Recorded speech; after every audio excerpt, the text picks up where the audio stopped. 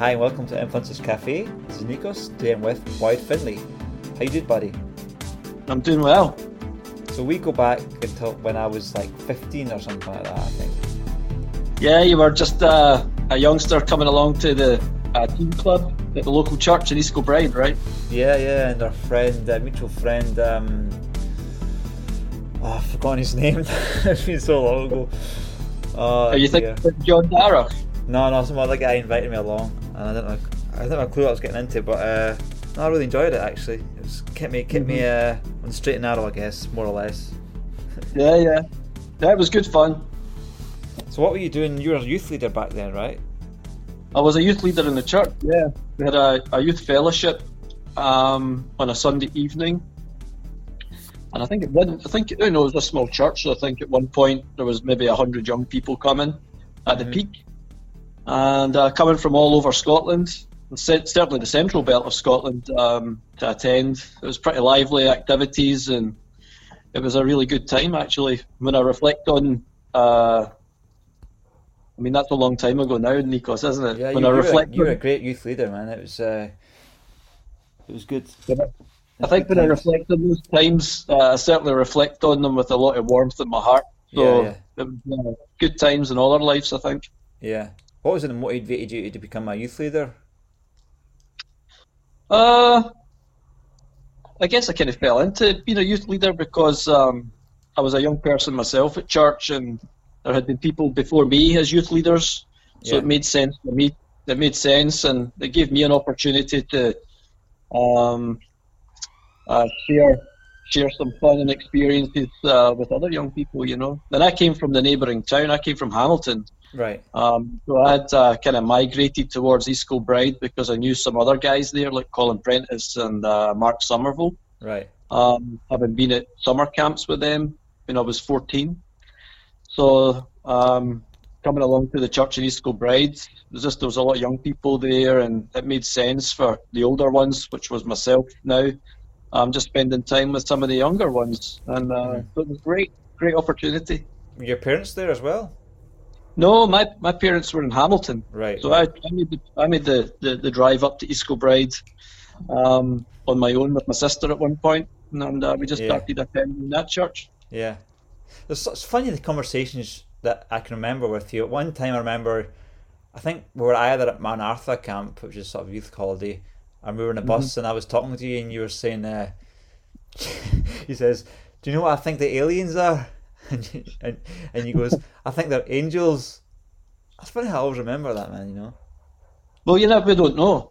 So yeah. I know what else I remember. I remember you coming out after you graduated from some engineering degree, and you had this big dissertation, right? And it was like this thick, and he goes, "Do you know what the point of university is?" And I was like, "What is it?" And he says, "It's to make other people know that you're smart enough." You know. There's a lot of truth in that. You've got to demonstrate that you've got ability, right? Yeah, but it'd be good if there was a test that you have the ability without having to go through university to prove it, man. Yeah, just like a blood test. Yeah, exactly. You know, like some computer game or something, like you play and you say, okay, he's smart enough to do some job, you know. Well, I think we're starting to see that somewhat, isn't it? I mean, you read in the news about Google and maybe some other companies who don't even, you know, they're not bothered about university qualifications anymore. If you can demonstrate, like you can code, for example, then they'll give you a shout. So there's a lot of skills developed outside of universities and colleges, and very often we're finding that with technology roadmaps and the way that things are developing in the world today, it's much faster than a typical 3 or 4 year degree. So basically, by the time you hit year 2, they're having to rewrite some of the textbooks already. Yeah, so I mean, such as the rate of change. And it's just the way that you learn at university. You learn for these exams, and then once you pass the exams, you dump down all your information, and your brain says, "Okay, dump that information from your memory," because like you don't have any need for it anymore, and you just forget most of the stuff. But when you learn as an adult, you're learning out of interest and because you need it, and that for me, it seems that knowledge doesn't go away as fast as this exam stuff, man. Right. So yeah, but So we can't throw it all out, right? So we've got to keep it because it's structure, it's discipline, it's stick-to-it ability.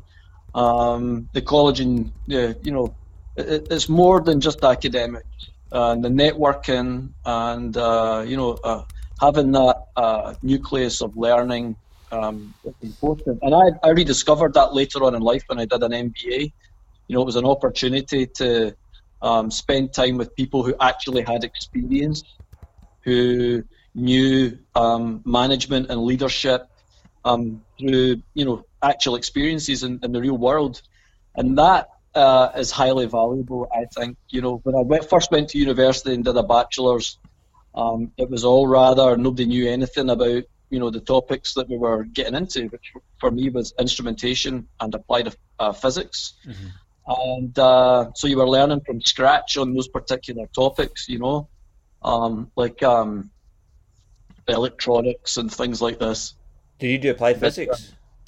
Yeah, but when I did the business, the MBA later on, I was starting that from a point of experience and training, having been a manager, and was exchanging ideas with people who had a very similar experience, maybe different industries, and that was valuable. And it helped to, I think the academic study at that point in time helped to underpin all the academic textbook stuff, the theses, that were presented to us, as well as the case study examples. Mm-hmm. And I've got to say the MBA was a lot of work and a lot of time commitment, and I'm glad I did it before I had kids. Is that part-time or full-time? I did it remote, actually, man. I did MBA remotely. I'm based in upstate New York, in Albany area. Right. And I did it at the Robert Gordon University in Aberdeen, back home in the UK, right, up in Scotland. So I had to travel across for a leadership week and actually spend time on campus for 1 week, which was very good. But most of it was done Saturday mornings using VoIP. And but it was great. Good time. I'm glad I did it. I had always meant to do it. And in the past, I'd actually been I was supposed to start the MBA at Strathclyde University. Mm-hmm. And that would be I think I was accepted onto their course in 2005 or 2006. And just before I was about to start, I actually got sent on assignment to Malaysia, a work assignment. And I thought that would be more valuable at the time as well. And I got a chance to do some management stuff over there in an operations context. So international experience, when opportunities present themselves, you don't say no because I've got this other thing I got to do. You got to take it. So I went on assignment, then came back, and then other things happened in life. With another assignment, heading to the US. So the timing wasn't right for doing the MBA. And anyway, when the timing was right, that's when I committed to do it. There's a lot of people nowadays that are doing MBAs, quite successful people, and you think, well, what do they need to do an MBA for? Why is that? Well, I think there's a few reasons. One is a lot of people do it because they want a piece of paper. They want that certificate on their resume. Building their profile, if you like. Some people do it for networking opportunity. If they want to do something different in their career perhaps, and so I think selection of the business school becomes important at that point. Mm-hmm. I chose Robert Gordon for a few reasons. I chose it because I felt as if the value return from it was going to be good, right? Versus studying an MBA in the US, the value return, the ROI on an MBA in the US is very low. Really? Why is that? Well, they're so expensive. And unless you go to Wharton or Columbia or one of these other top business schools, Harvard, you're going to be spending a lot of money to learn the same stuff that you would learn at Robert Gordon. Right, I see. So the key difference there is the network. And I wasn't looking for a network. I was looking for a different perspective on how to be a leader. I wasn't looking to jump into the upper echelons of society and schmooze with the rich and famous' children. That's not what my effort was. Nor was I interested in getting into an entrepreneurial spot. Right, I don't have a particular interest in starting my own business. I I've seen what that looks like. It's not for me. What don't you And like about it? well, my own family background. My father started his own business, many years ago now, and I think if I was to start my own business, I would have to be very selective in what I was going to be selling, right? So, and I'm already very happy and passionate about the semiconductor industry because that's what I do. Hmm. How I earn my crust every day.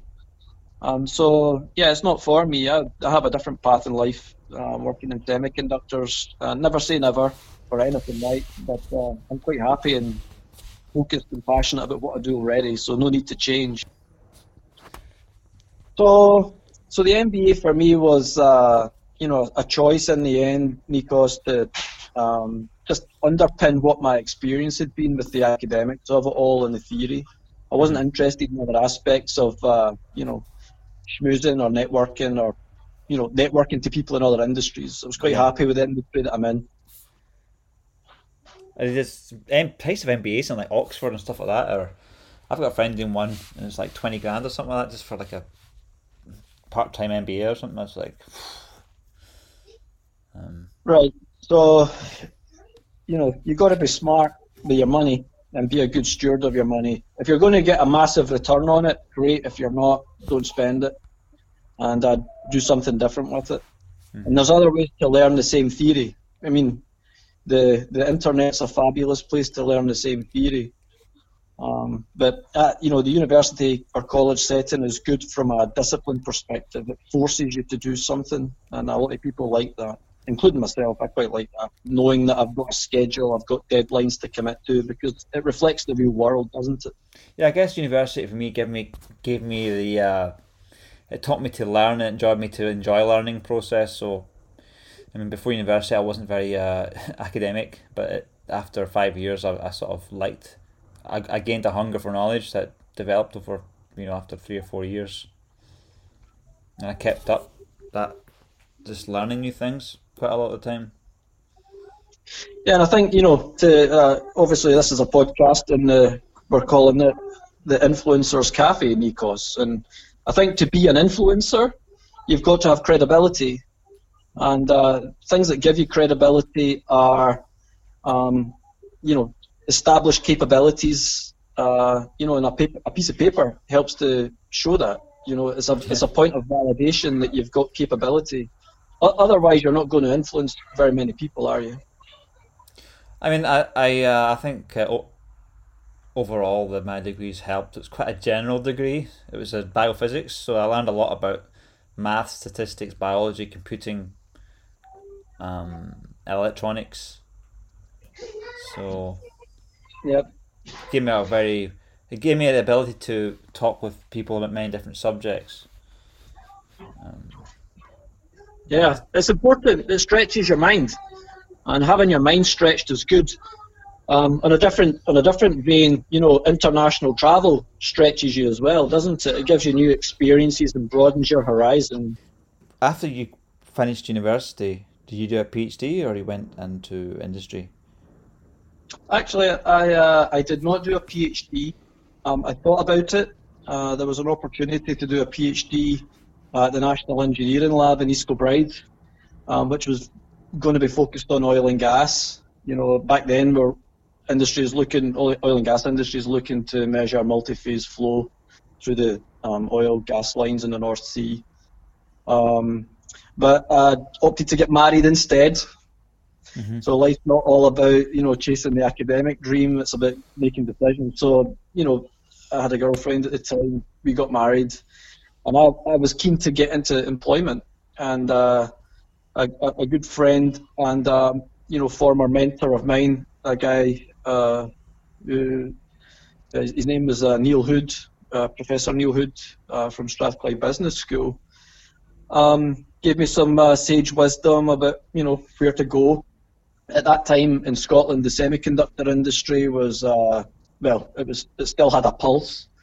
NEC were there, National Semiconductor, and Motorola, or as it became known as Freescale, all still had places manufacturing in Europe. And I joined National Semiconductor, and the other places closed down actually within a short space of time. And Neil at the time had gave me advice to join National Semiconductor because they had, a very particular niche market, manufacturing analog microchips. So I joined there, and I ended up being there for 10 years. Yeah. 8 years based in Greenock on the west coast of Scotland, in a factory that was built in 1978. And then my last 2 years at National I spent in Austin, Texas, based in the Semitech consortia, working with guys from Intel, TSMC, Samsung, and all the major chip manufacturers. National Semiconductor was Motorola before? Yes, yeah. So Motorola became Freescale, Right. and they're still operating today, owned by NXP, which NXP was previously Philips. So as companies consolidate and change in the semiconductor industry, you got to try and join the dots to historically where they were and who they are today. Right. And I believe, how did you manage to get from, we started your job at process engineer, was it 2000, and then after 4 years you got the Scottish Engineer of the Year? That's right. Amazing, eh? Yeah. So how did you pull that one off? So I think National Semiconductor, as I said, had been around since 1978 on site in Greenock in different forms and fashions. And when I joined in 2000 as a graduate, there was another 5 graduates were hired, so there was 6 in total. And they had not had a graduate intake for a few years because of the pains. Around 1997, there had been a big layoff with National Semiconductor. Guys ended up going all over the world. So we were the first intake, and I think, after a period of time, we were fresh eyes. I think the average length of service with folks before we joined would be like 15, 20 years. Mm-hmm. You've got us graduates turning up on site and having that fresh pair of eyes looking at things that typically hadn't been looked at because the workforce was maybe a little stretched, or we got to spend more time looking at greater detail of particular things. It actually made a difference, and so I had identified some improvement opportunities in the factory, and had evaluated opportunities, validated, and then executed deployment, and saved a bunch of money.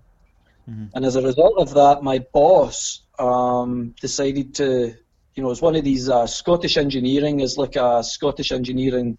They do lobbying, very effective. Everybody that's in manufacturing is a member of it in Scotland. Mm-hmm.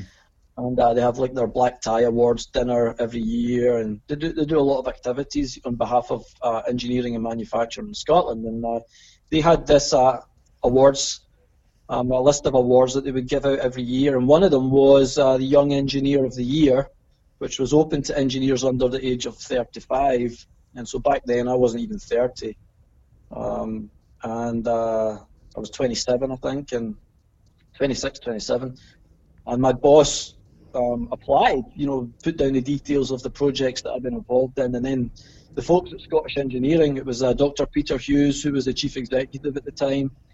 Him and a team came out to our factory in Greenock, and I gave them a tour around the place and gave them the details, in-depth details of the project. A few months later, they announced the winner, and it was me. Nice. And so I wasn't expecting to win, but because there was other stiff competition. So it was a really nice surprise, and I got to go in to the awards dinner, and they gave me a cheque for £1,000 at the time, and a nice little trophy that I got to keep. So it was really nice, and from a personal perspective, it was quite special, Nikos, because at that time, my father was actually dying with colorectal cancer. So in the final stages of his life, he got to see something that, for all of us as a family was maybe perhaps quite special. So that's an event that I like to remember fondly because of the time I got to spend with my father, and he was very proud, obviously. Mm-hmm. And I think a year later, 2 years later, he passed. But so Scottish Engineer of the Year, huh? Nice. That opened up Um, some opportunities for you, I guess, after yeah, that. it did. And actually, external and internal to National Semiconductor, I was offered a job in Inverness at a company, and it just wasn't right at the time. But I got an internal promotion, if you like, and was moved from engineering into an operations manager role, working shifts, granted, but that's what happens. That's the semiconductor modus operandi, and it was great experience. I did that role for 3 years, managing people on a production shift, and these were small experiences that helped to develop my career and where I am today. I think managing people, and especially on the west coast of Scotland, is a challenge. And I don't think you ever become perfect at people management, but you get better over time and with experience. And I think working with people, developing relationships, that was where I learned how to do that. And establishing relationships is a fundamental aspect of it.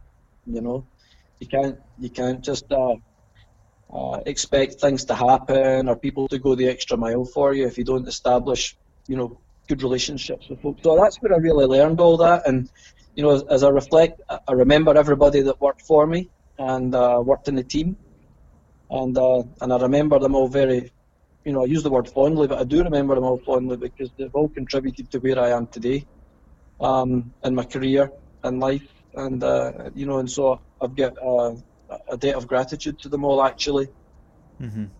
So you're now at Global Foundries. Yeah, so Global Foundries is a contract manufacturer. We are a foundry, and we compete in the foundry space in the semiconductor industry. So we make contract chips for companies like Qualcomm, Apple, Google. Anybody that wants microchips manufactured for them, we manufacture them. And some of your devices, handsets, and home assistants, we manufacture microchips for that. And as a company, across all our sites, we manufacture microchips for the automotive industry, you name it, military, everything. So a very broad customer portfolio beyond the names, household names that people would be familiar with. There are other 12,000 employees. Yeah, yeah, yeah. It's a reasonable sized company. We're not the biggest company in the semiconductor industry, but we've got a very good technical portfolio of what we can provide, and so that's where I'm based. And I'm in the flagship factory, which is based in upstate New York. It's our most advanced technically, and big workforce, a lot going on. Must be fun. It must be like you get paid to have fun in a factory and play around with all these very expensive gadgets, man. I can imagine. Well, so you've got to be careful there, Nikos. We don't play around. The complexity of the process determines that we must have a major focus on control and process control, equipment control, major, and so this is one of the most advanced factories in the world currently, and it's difficult to compare semiconductor manufacturing to the other types of manufacturing that are out there because we are so complex and so advanced in our automation and types of control that we have to deploy around equipment, even to the extent of how you do maintenance on the equipment has to be very, very controlled. So that's the biggest focus, and having a culture, a working environment culture where everybody's on the same page, where we have to manage changes, improvements very, very carefully, because one mistake or one error can be very, very costly in the manufacturing and in the delivery and supply of some of our major customers. So we got to be super careful. I did my work experience in Motorola in East Kilbride, and I can remember getting taken around the fabs, and I used to enjoy putting all this like white stuff, like white clothing and stuff like that. I guess you have to do that as well. Yeah. Whenever you go into the clean room environment, you have to wear your clean room suit, face mask, hairnet, 2-layer gloves, and it's all about protecting the environment from particles. Yeah. And these particles are at a molecular level. So we're trying to control processes at a molecular atomic level these days. Very difficult, it's challenging, and so the less people in the clean room, the better, because people take in contamination. So you only go in the clean room if you really have to go in. I remember them saying like this air is like 10,000 times cleaner than the air outside or something like that, and that's hard to do in Scotland. The air's pretty clean. Right. And it used to be kind of scary as well, because you go in these clean rooms and you've got all these like showers there that if you get sprayed with acid, you go and wash the acid off. Right, right. So the safety aspect of working in a semiconductor fab is massive, and it's the number one priority for everybody on site. We had something called Novellus machines or something like that. They were like £9, 9 million each or something. Yeah. So the cost of equipment now, that 9 million's a drop in the ocean compared to the cost of equipment now. I think it's publicised that the factory here, in upstate New York is like billions, 15 billion. And actually, Global Foundries fab in New York is this. Now think about this: New York is Wall Street and all this stuff going on. The factory in New York is the single biggest inward investment in the state of New York ever. Inward from who? From who? From the United Arab Emirates. And they built the whole thing, or they what percentage? Well, it's in a partnership with New York State. Right. So typically speaking, no one's building factories to this level now without partnership with government, either Right. federal or state governments. How much money did they put in? Well, they put in. I don't know what the final number was from United Arab Emirates, but New York State obviously put in a very good tax incentive package, and because they're competing at a worldwide stage to get the factories built and bring jobs in for the population of the state. So that's what it's. Aren't Apple bringing some? Aren't Apple bringing some stuff back to the States for your industry? Well, there's a lot of discussion about bringing stuff back and all that, but the US, obviously, with a well-publicized trade war with China, some of the key aspects of that trade war are around technological capability and control, such as 5G. Yeah. And as one, infrastructure build out and all that good stuff. So yeah, that's well publicized. Whether or not jobs come back, that's a different thing. But certainly trying to control those markets is obviously a primary aim of the current federal government. Do you know much about 5G? Yeah, I mean, we are in our company is in a pole position to supply the products for 5G, and we have probably the best placed RF technology in the market. Yeah.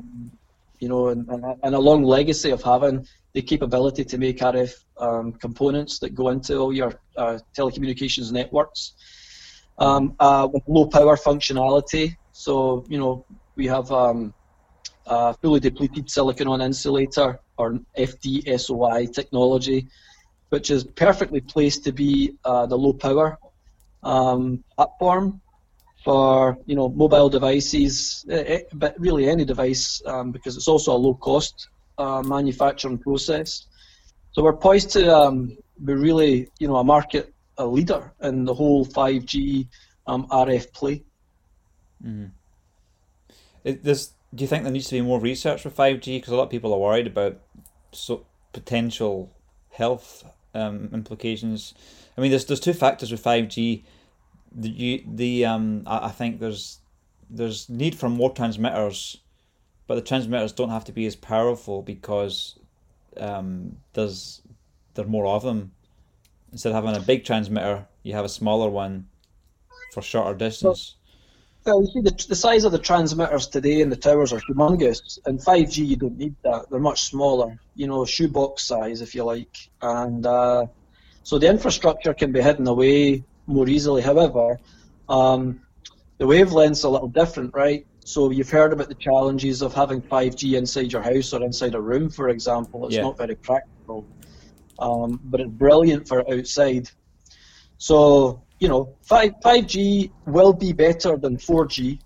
There's no question. It'll be much faster. But like every new wave of technology, it comes with challenges. We have to go look at the challenges and overcome them, but that's how you make progress, right? But I think some of the health concerns are maybe a bit overzealous. But we need the people who have the health concerns to stand up and say, so that we can spend time and money looking at the problems, right? And if they're genuine problems, fix them, or deal with them. So you look at I think 5G's slightly shorter wavelength than microwave radiation from the microwave. Microwave can heat molecules up because it's can pass through layers and excite water molecules because it's a resonant frequency. But maybe, I don't know, does 5G, can 5G do the same thing? Maybe because it doesn't pass through the skin, or I don't know. I don't know. So, to be honest with you, I spend less time worrying about those things. My focus is all on how you manufacture it. Yeah. Low variability and high quality for Global Foundries customers. I'd like to have people on both camps on that. I'm going to try and find some 5G researchers, and also global warming as well. I get that guy on last night that I recorded, Hugh Ross, and he's got have you heard of Hugh Ross? Is he the astrophysicist? Yeah. That was a fascinating little hour, and that'll be uploaded. That'll be before this episode. Yeah, so I mean, you've had a busy career, and I don't know if you want to talk about this, but you've also had some health challenges. But you have managed to sort of go through it, I guess. Yeah, I mean, more than happy to talk about my health challenges, Nikos. Yeah. I mean, I've had ulcerative colitis for 15 years, and I went through all the medical options, drug options, biologic drugs. I was on, Remicade, Entyvio, Xeljanz, more recently Stelara, and I think I only had a period of remission for 3 years with Entyvio. These are all like intravenous, injectables. Yeah. So, but my disease was very severe. So I've for 15 years struggled to really be in control of symptoms, and really struggled a lot through the past 15 years. Flying security lines in airports, working in a clean room. I'm traveling, going on vacation. I've had to cancel vacations, so it's a disaster.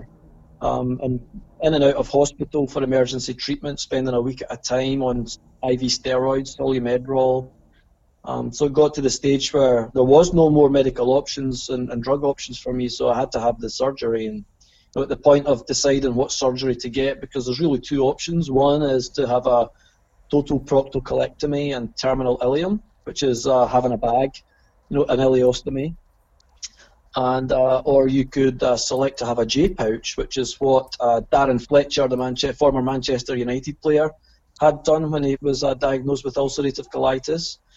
And I opted for the bag, actually, and I've had recently, 9 weeks ago, had the surgery done, and now back at work and getting back on my feet. And I've got to say, this is the best I've felt in years. Really? I have no ulcerative colitis symptoms.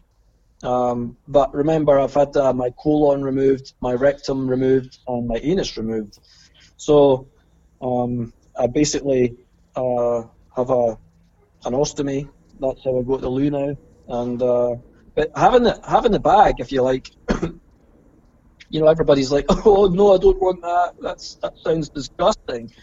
Well, I had 15 years to think about having it done because I knew it could be a likely outcome of the disease. Yeah. And and it has been the outcome of the disease. I fought it for a long time. I didn't want the surgery, but in the end, I was actually knocking on the surgeon's door asking for him to do the surgery quickly. Yeah. Because it was impacting my life so much. It was impacting my job. There were certain things I couldn't do. I was on all these steroids, very foggy-minded. I mean, prednisone makes you into a different person. So I don't know anything now I about don't. drugs like that. I mean, I don't. All these names don't mean anything to me. All I know is there's one called Adderall, which Americans seem to like. Well, there might be somebody listening to the podcast, Nikos, who actually has ulcerative colitis or Crohn's disease and can relate and would be very familiar with some of these drug names that I've mentioned. Yeah. Azathioprine would be another one, an immunosuppressant that I've been on in the past. But ultimately, the drugs, for me, have never fully controlled, apart from a 3-year period with Entyvio, where I eventually built antibodies, because that's what happens. The biological drugs work for a period of time. Your body eventually rejects them because the molecules are larger than the filtering of your immune system, and your body rejects them. You get side effects. They just stop working. And that's what happened to me. So in the end, my disease progressed faster than the drugs could control the illness. And so in the end, I burned through them all. And then I had to have my colon out. So, and it's pretty major surgery. I won't lie. The pain management the day after, 2 days after, they struggled to get it with morphine, and so they had to give me laudanum. But within 3 or 4 days, pain was okay. Tylenol was enough, actually. And I got home 4 or 5 days later, and then I was just on the mend, and I'm doing really well. So my skin is the best it's looked since I was 27, and I'm 42 now, right? So it's and you can survive on, I think, you don't need your colon to survive from an absorption, nutrient absorption perspective. 80% of your absorption is done in your ileum, all your small intestine. Small intestine, yeah. So I just got to increase my water intake now and, manage having an appliance stuck on my abdomen. But as I say to you, it's very easy. I use a product called a stealth belt. You can buy them online. They're $100 online, and it's almost like a back support type of belt, like a hernia belt. And it just the little bag just tucks inside it. Everything's above my belt line, so I can tuck in my shirt. And unless you knew that I had one, you would have no idea. Yeah. Right. You walk past me in the street, you have no idea that I have an ostomy. Yeah. So you only know if I tell you. Or if if I've described it to you. Well, everyone in a sense carries a bag. Just your bag is outside of the skin. Other people's bags inside their tummy. So yeah, and there's a funny observation in all of this actually. So with colitis, I spent a terrible amount of time in the toilet, right? And even when I was doing well with the colitis, I'd still be 4 or 5 times in a loo every day, versus 20 times when I was really bad. And it's not straightforward. Most of it's internal bleeding and blood loss, rather than everybody thinks it's poo. It's not. It's other stuff that comes out because your colon's inflamed and ulcerated. So now I spend less time in a loo than I did when I was normal. Yeah. And I never sit down because I don't need to sit down anymore. I'm emptying a pouch on the front of my abdomen. I crouch down a little. Yeah. I let stuff out, and that's it. So I hope this isn't too much information for your podcast, Nikos. No, I mean, the only reason I asked because I remember you posted on Facebook the details of what you suffered, and I was like, I couldn't cope with a tenth of that, and but yeah, you managed to pull off this really successful career, and it's quite amazing, actually. Right, I think I did it. One phrase I learned early on with colitis, and I did struggle for the first 3 or 4 years with it, and maintaining work function, if you like. And I was always very concerned in the beginning because I had read that a disease like this would impact your career. But the amount of energy and focus and micromanagement of my symptoms, it was a massive effort, Nikos. And a lot of people possibly wouldn't have been able to do it. And so I went to ridiculous levels to, try and not let the illness defeat me.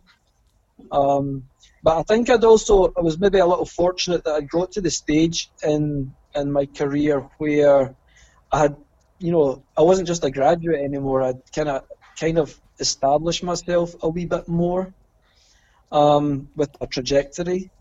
So, and then I had opportunities for assignments where I did not need to work inside a clean room. So it's more like a desk job idea. So that helped, you know. Excuse me. So that's yeah, a lot of kids I know, it's impacting their education if they're diagnosed young at school or in college. Yeah. And knowing what I know now, I should have had the surgery done 10 years ago. It would have saved me a lot of hassle. Because having the bag's easy. It's you know, sure you got to go through the ordeal of a surgery, but having Yeah, the bag's super easy. I remember meeting you about time goes about 13 years ago, and you were saying that Negi had says this might be an option. You are not happy about it at all. Right. Then I at the mean, time, nobody wants a bag if you yeah, don't need one. yeah, But at the point of when you need one and realizing that you need one, you got to go get it done. Because with all the drugs not working anymore, Nikos, my future life was going to be a disaster. hmm You know, confined to the house or very close to a restroom all the time. It made jumping in the car and going a 5-minute journey very difficult because you're always looking for a restroom. And I could write a book on the amount of times where I've not made it to the restroom. So you can only imagine that, and to live with a condition that's like that, it's debilitating, I think would be the best way to describe it. I mean, you think about it, it's a similar disease to asthma. But asthma, you struggle to breathe. It's all upper respiratory. You need steroid inhalers to control it. Well, it's a similar hollow organ, but only it's the waste elimination system for your body, and it's just a very very difficult to control. Yeah. So in the end, I got the surgery, and interestingly enough, everybody I've spoken to that's had the surgery says that they do not regret it. hmm So that tells you a lot, right? hmm The surgery is good, but it's just a big decision to go get it done. But I think people need more support in making these types of decisions. Do they know what Especially causes the disease?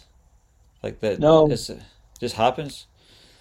well, they believe that there's some environmental factors. There could be genetic mutation factors, but ultimately they don't know. And there's a lot of research on the microbiome. So both, for all the bugs that live in your gut as well as the fungus. And there's some interesting things here, right? So since the dawn of antibiotics, there's been tremendous study into the microbiome and all the different bacteria that live in there. And, the supermarkets have got everybody drinking, special yogurt with increased strains of bacteria Yeah, in your digestive health. But nobody's giving you any more fungus, and that's a problem because the fungus actually lives in a system with all the bacteria that's in your gut. So we're all loading up on all this good bacteria, but we're not loading up on the good fungus, and you're basically, taking one without the other.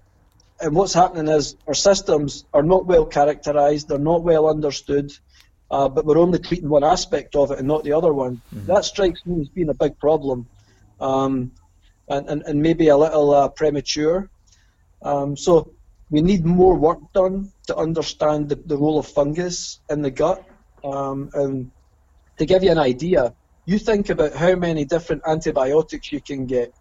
There's so many strains out there. All these drugs that you can get, conventional drugs and therapies for, all these antibiotics. And there are 3 major fungus drugs. 3. So it's an area of research that's desperate, and we need to get on top of as well. There was one recent disaster, I would say medical emergency, if you like, in New York actually, where a chap in one of the hospitals down in the city died of fungus problem. Right. So this is perhaps a new dawn or new horizon for medical research that we need to spend more money on because there's not been enough done. But I think autoimmune problems, of which colitis and Crohn's are labelled as today, are not fully understood yet either. So there's different biological things going on in the human body that are not well understood. One example that I was reading about recently is tuft cells. So the tuft cell is a receptor cell that is sitting in all the hollow organs that's controlled by the medulla, and it helps it's like part of a fault detection system, if you like, for hollow organs. They have these cells in the colon, in your upper respiratory system, and they determine whether you have an invader, a toxin, or whatever else parasite in your gut, and they send the information back to the medulla. The medulla then, so you've got this complexity, and they've got no idea how it works. And clearly, the human body can break as well, right? So when you throw that into the mix, things go haywire, and we call this autoimmune condition. So, and then we just treat the symptoms. We don't actually, put a mechanic in there to actually fix the thing that's wrong. Like if your medulla breaks, the medulla's the CPU for your immune system, right? And if you have a bad medulla, how do you fix that? You don't. That's right? a part of your brain. Is that the? Yeah, that's your control system for how your body responds to things. Signals come back and forward. To be honest, we've got a half idea about how these things work, and I'm not a medical guy, right? If anything, I'm a manufacturer and technologist in semiconductors, very specific focus. So I'm not the expert in any of this, but what we need is more money spent on the research of these diseases, of which MS is one, Parkinson's, all these diseases, right? So it's not just about DNA mutation, it's about environmental factors too. And we know that because we see the high instances of Crohn's and colitis in developed nations. We don't see it in developing nations or in the third world. So there's a problem with how the West is living versus people in other parts of the world. Is this a developed world disease that your people are seeing this in mostly? Yeah, the statistical significance would tell us that. Really, huh? That's scary. Yeah. So what advice would you give to urban dwellers like myself to avoid getting something like this? Well, processed foods and glyphosate have been used to destroy bugs and control crops. So there's already some evidence that would suggest that glyphosate is a major contributor to autoimmune problems. And so that is, impacting the food chain. So you are what you eat, and that's one of the big things that we've got to go and address. And unfortunately, think about how the West gets its food. Where do we get all our fresh tomatoes from if it's not from some bug sprayed field or something? Maybe we should start more aquaponics where we can, remove these pests. It goes down. It's a broad focus, even down to how we do agriculture and how we maintain fields, and protecting soils. It's all part of the wider view of how we perhaps solve some of these problems. But I do think before we jump straight to that conclusion, that we need more evidence first. We've got some data that might suggest that these are issues. Now we need to go and validate with more data and particular case studies and design of experiments to validate that these are actual causes.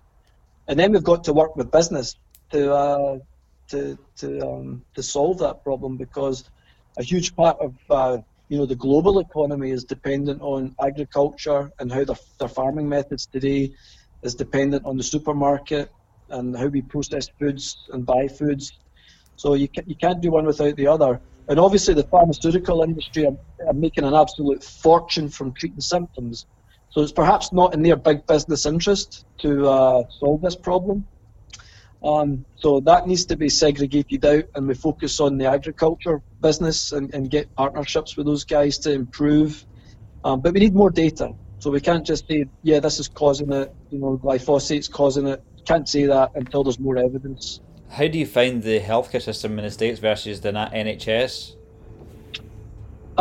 That's a great question. So I have spent more time in the healthcare system under emergency and obviously elective surgery recently. I spent time in hospital a few times actually when I was in the UK living in Scotland. And I've got to say, when I consider the nurses and the doctors and the surgeons, they are all on both sides of the Atlantic doing their utmost and best to provide top-level care. Mm-hmm. So the personal motivation of the staff, the medical staff, is excellent on both sides of the Atlantic. The access readiness, if I need to go get treatment, it's similar, but I would say I got faster treatment in the US. However, when I needed an appointment for my colitis, I had a chronic condition, I would get an appointment pretty fast in Scotland as well. Mm-hmm. So the problem with my disease was that my disease could not be controlled, which is a different problem, right? Some people get respite, and so when I answer that question, I have to be objective. I can't say, well, I really struggled in Scotland or, for the first part of my life in the US because, they couldn't control it. Blaming them, it's not their fault. Right? I had a disease that was not controllable. So I think I've received excellent care, but I have to say the insurance system over here is a black hole. It's a nightmare.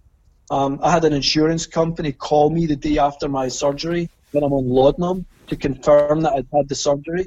Things like this. The US system is a shambles, and the NHS system's much more streamlined for that. But obviously, there's less checks and marks over the spending in the NHS, and they're trying their best to work within their budgets, which is a very difficult thing to do. I heard the NHS is the most efficient healthcare system in the world. It could be, but I think there's a difference between efficiency and, I'll give you an example, right? In the semiconductor industry, I'm obviously very familiar with it. Back in the 70s and 80s, the industry was basically printing money. Nobody really cared about costs. Nobody was managing costs. And then the 90s and the thousands came where cost became more of an issue. And now cost is absolutely paramount. Everybody's managing cost in the factories globally. And I've spent a lot of time benchmarking fabs all over the world. This is a global phenomenon. Cost is king. And you got to control it. I think the NHS ran into that, never really controlling costs, just always had this pipeline of money coming from the government. And then somebody said, well, we've got to control the costs of this because it's escalating, we've got an aging population, whatever have you, right? And they'll never get it right. That's the problem. But there has to be a budget that you operate within. And typically speaking, hospitals, I'm sure now, will be run by the finance team and not the medical team. So that's the constraint there. Many factories are controlled by the finance guy and not the engineers or the manufacturing and operations guys, right? So they have to work together as a team. Now, that's a challenge, right? And they've got to do it with data. But, if you have a local population that's growing or doesn't grow organically but explodes because of particular immigration to an area or movement of people, I wouldn't jump to say immigration, I'll just say movement of people, then it's a problem because they're not able to grow organically and control their costs. Their costs just go bananas and you can't control that, right? Mm-hmm. So that's a major problem. But that in comparison to the insurance shambles that we have here in the United States, I would say somewhere in the middle there's got to be a happy medium, right? Yeah. Now, personally speaking, you do not want the American system in the UK. Yeah. That's a disaster waiting to happen right there, because the costs will all go up. So in the US, my taxation does not go to US healthcare. My company provide me with insurance, and I pay a contribution to that from my wages, if you like, or my salary, right? Mm-hmm. If you take that money to the side and call it tax, it works out about the same. So if I had to lump that into the taxation bucket, I'm pretty much paying the same percentage in tax that I did in the UK. I see. That's the bottom line. So it's really a question of who controls the money. Is it the government or is it the insurance company? Now, if you rebrand the insurance company in America and call it the finance guys in the NHS, you're really splitting hairs now. So it's really a question of who controls the money. And, the US is a small government. versus a large government model, socialist model more in the UK. Mm.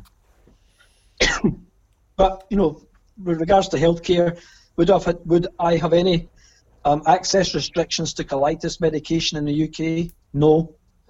Did living in the US give me more access to drugs? No. Could I got my surgery done any faster in the US? Maybe just a wee bit faster, but not that much. Is it worth paying the extra money in insurance? I don't think so. Have I had any problems I've been taken to the emergency room several times.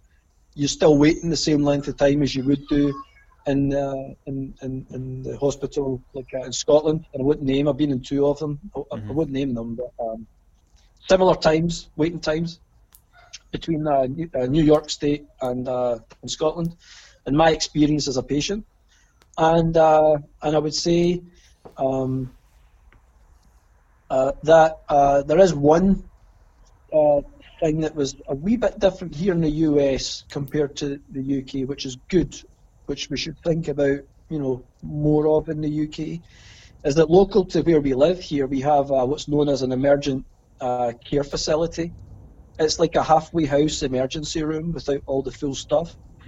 But it has the advanced imaging, so they have a CT scanner, they have X-ray, MRI, all that stuff locally. Oh, that's impressive. And they can do some treatment.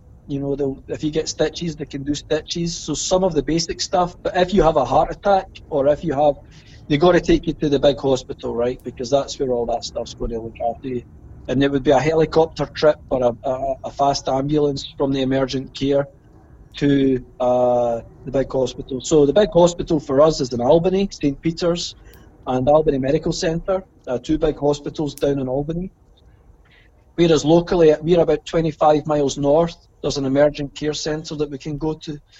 And, and I can be taken, maximum waiting time an hour. So it's fantastic. So something like that in the UK might be of interest, something that they should explore, where not everything has to be in a major hospital. Maybe it can be done in a downsized emergent healthcare facility that has some scanning, some diagnostics capability, right? You're certainly in a position to advise the UK government or American government on this stuff, because you've experienced so many years, almost 10 years in each, seven in each healthcare systems. So you've got a unique perspective. Yeah, I've definitely experienced both firsthand, emergency and elective, and but there's not, and that's the point I'm making, there's not a major difference between both the systems when it comes to the care and attention given to you. So, and they have the problems here, nurses are striking and unions and, all that sort of stuff happens here as well. You just don't really hear about that in the UK. But money talks. So at the end of the day, whether it's here or in the UK, money talks. But there has to be business budget for how we manage medical facilities, and those costs cannot be allowed to escalate. They have to be controlled. Here, it's more business focused with insurance companies, whereas in the UK, it's government controlled, and the politics suffer if it's not controlled well. So, I can see it tends to be a political football in the UK, where here it's not. Here it's just business, and that's it. But everybody in the UK is covered. They're not covered here. So if you don't have insurance in this country, it's a problem, right?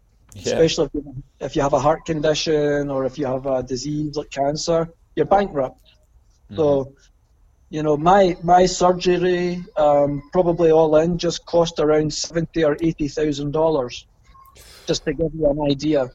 So if you don't have insurance in this country, you're going to be reliant on a charity paying for it, or the hospital fund paying for it if you're lucky. So it's this is where we're at. Yeah. So, but I can see health coverage in the UK getting sharper, getting more focused, being managed. There's opportunities to manage it all better, and I don't think they've got it right yet. So perhaps they'll be able to do it one day. Okay. All right. Boyd, I hear your children are wanting attention there, and we'll definitely like to have you on the other podcast to talk tech especially tech around processors and nanometers and all that kind of stuff, because that'd be quite interesting for my web developer audience, because we're always interested in performance of computers and where it's going. So Okay. you're welcome to come on there. Yeah, happy. Cool, man. So anything else you want to share with our audience on the Influencers Cafe? Not today, but thanks for having me on, Nikos.